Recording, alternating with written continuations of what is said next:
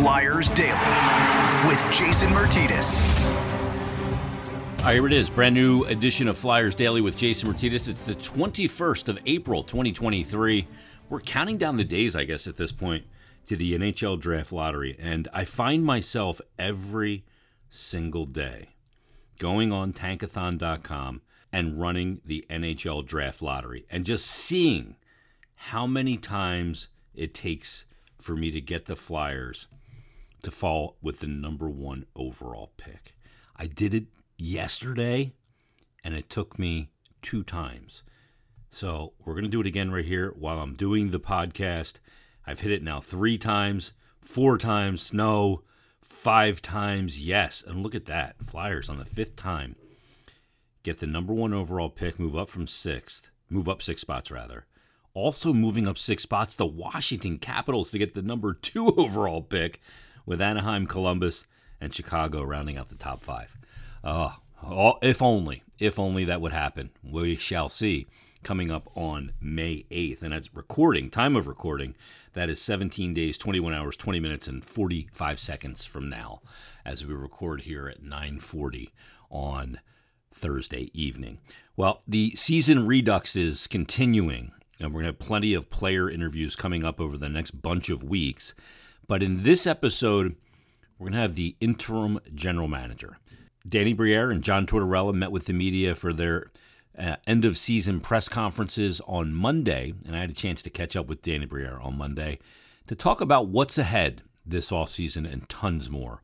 And we start off with a simple question with Danny Brière, when does the interim tag get removed? I don't know. I'm not too sure. Can I remove it right now, rip off the Band-Aid? I don't honestly haven't had time to even think about that.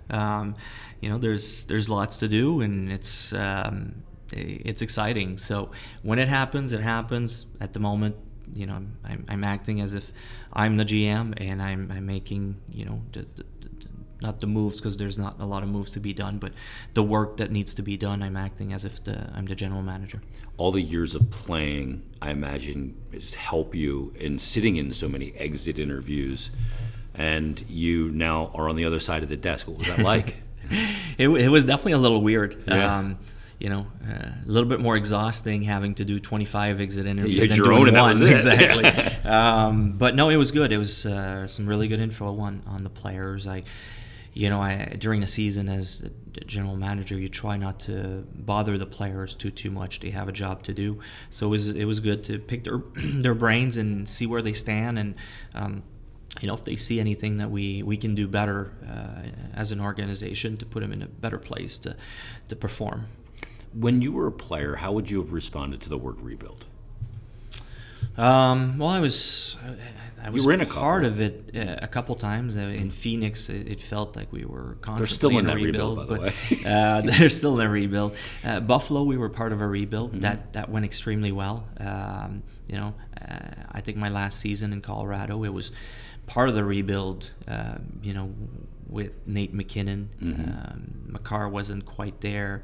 I think Rantanen got drafted the following year.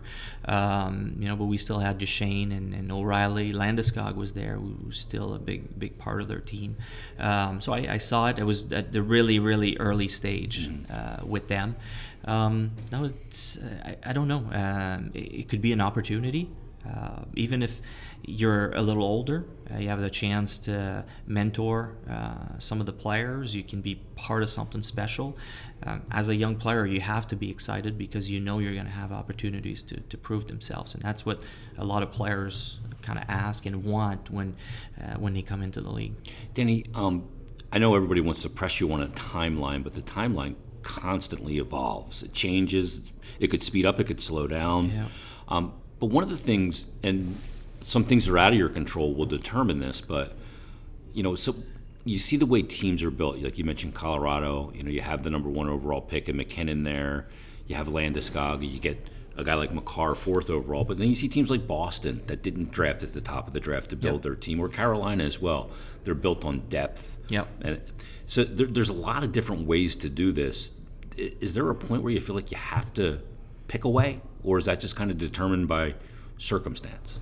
Well, it's determined by where you pick to start with, because a lot of the times the draft is the first step in that process. We've been unlucky or lucky, depending how you look at it, to have a pretty high pick last year, another one this year. Those are going to be extremely important moving forward for the franchise, and how fast they come around. You don't know. Sometimes it takes them a year, sometimes it takes them 5. It's really tough to put a number on it. That's why I keep saying the players are going to decide, and at times there's going to be players that jump at you and impress you, and then it changes their timeline, and then you're going to have guys that go into a regression, and all of a sudden, maybe you have to move away from them, or maybe you need to give them another year or two. So it's so tough to put an exact number on it, and that's why I don't want to do that at this point. Yeah, the evaluation, when you're evaluating, you're not just evaluating the Flyers, you're evaluating the Phantoms, you're evaluating draft prospects and all of that. When you look at it and what you want to accomplish this offseason, can you almost bite off more than you can chew? You want to accomplish this, but you got to realize these are the most important things to accomplish. Maybe target it a little bit more. You're also evaluating other teams. You look in the case of an Owen Tippett, who, wasn't having a lot of success early in his career. Yeah.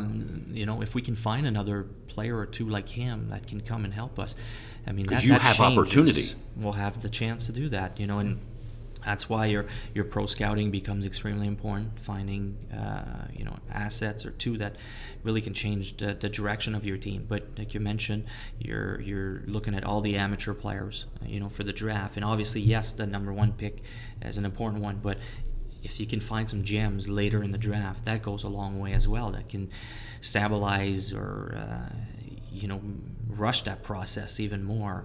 The Phantoms, we're looking at that. Every player that we have in the organization, and again, some players are going to develop quicker than others.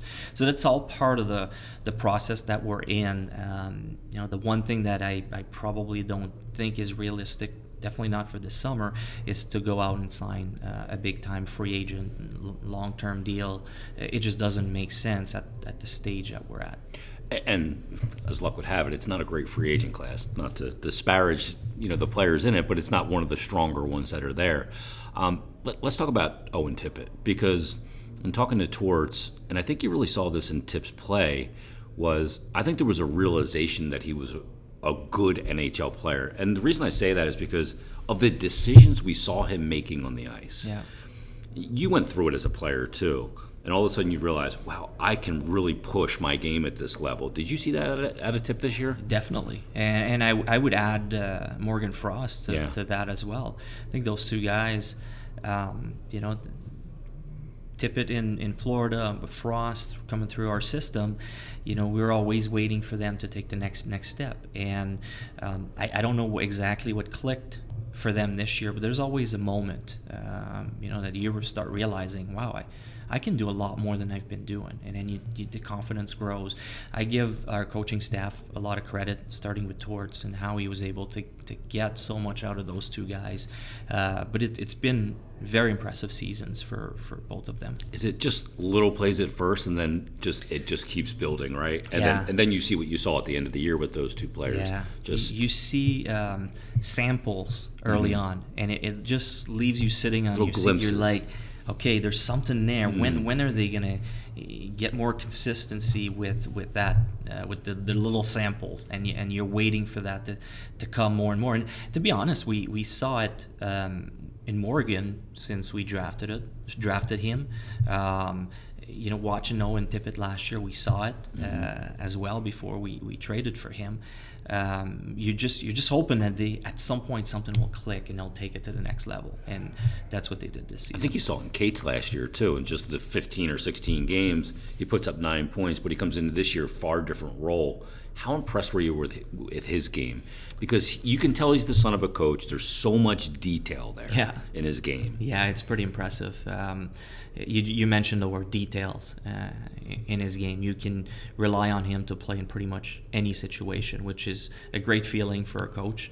I think there's so much untapped potential in Noah. I think there's we're going to keep being impressed by him. I heard some of the players say he reminds them of Sean Couturier a little bit. I don't know if he has quite the upside offensively.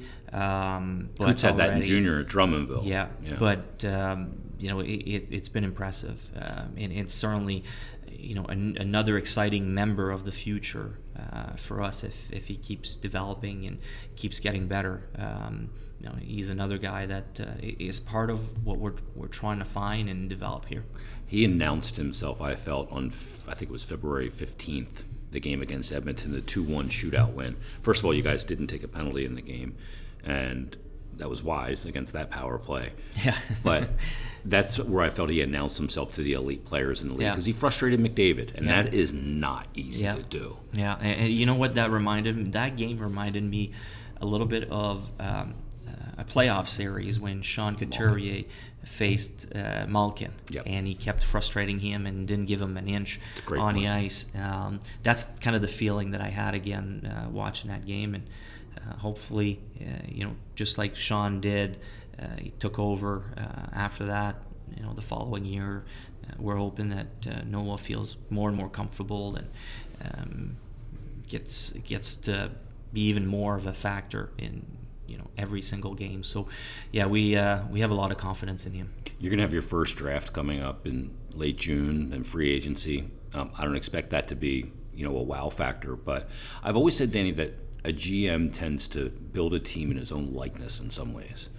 And what we know about you as a player is you were not afraid to go to the hard areas to go to, even as an undersized guy, and you were an insane competitor. Is that what you look for in players? Well, it's certainly something that's very important to me. Yeah. To compete, that's part of why. Also last year, being part of the interview process to find the coach, I felt at the moment Torts was the perfect coach for us. I perfectly honest here when I say that the last previous years I was frustrated with the compete level that we had on our team, and we definitely took a big step forward in that, and it's going to be part of our standard accountability, whatever words we want to use here, to be the face and kind of a criteria that's important to be on the Flyers. So I'm realistic too that you can't have on the ice 20 guys that are feisty, competitive. You need different elements to make a good team, but that's certainly something that's important to me. One of the things too is having players spend time with Ian LaPerriere and the Phantoms. Emile Andre's there now, and he's really kind of impressed, and he's had Adder this year and Forster, and everybody that has spent time with Lappy this year has either come back or come up and looked more ready than they did prior. That's a very good point. Lots of props to our coaches. And Jason Smith. The whole coaching staff. They've done a great job having those guys ready when they came up. I thought every player was very competitive. Nobody was out of place. Dinwiddie looked very good. Fifth round pick. Yeah, fifth round pick. And Tyson Forster was even more impressive in the 8 games I think he played for us. So it's exciting for the future. But our coaching staff in Lehigh prepared those guys well, and it's exciting again. I'm also a big believer of spending time in the minors, having a chance to play lots of minutes. Look at what they did with Cam York. To me, that's probably the ultimate compliment I can give them, is how they took someone who was devastated, thought he had a spot coming into camp this year, completely destroyed, having to go back down, and they rebuilt him, played him 25 minutes a night, power play, PK, 5-on-5 against the top lines, and then came back 2 months later, totally different player, and how effective he was. Now, Cam York is, we see him as a big part of our future. But there was 2 months there it was really scary. We didn't know which way it was going to go, and I give our coaching staff in Lehigh a lot of credit for what they did there. And he comes up and plays top pair right side, where he hasn't played before, right Exactly. in the NHL. We certainly put him in the easiest position to succeed, and the way he responded was impressive. Last thing for you. Have you gotten your legs under you yet? Because this whole, you really haven't had time. It's almost like being traded, right? Yeah. Where you got to find a place to live, and you have all that stuff, but this is a dizzying time of year. Definitely. Getting the job, trying to get back to everybody, trying to understand the job.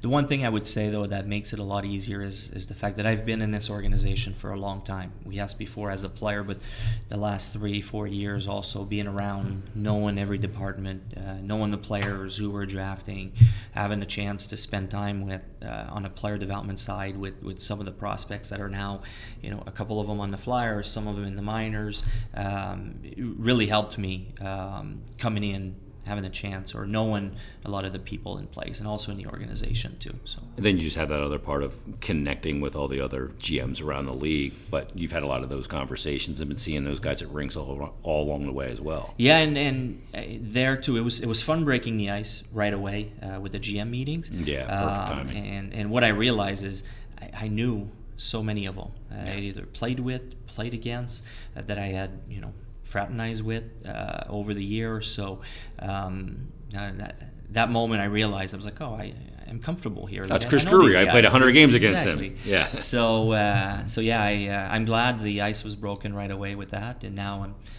been in discussions with many of them already. So it's been good. Awesome. Danny, have a great offseason. Jason, thanks a lot. Appreciate it, and enjoy the summer when you eventually can. All right, thank you. All right, there he is, Flyers interim general manager Danny Brière. As the offseason is underway. Coming up Monday, we'll have our Mondays with Meltzer. We got a couple great player interviews for you next week as well. So everybody, enjoy your weekend. Thanks for listening. We'll talk to you Monday on a brand new Flyers Daily.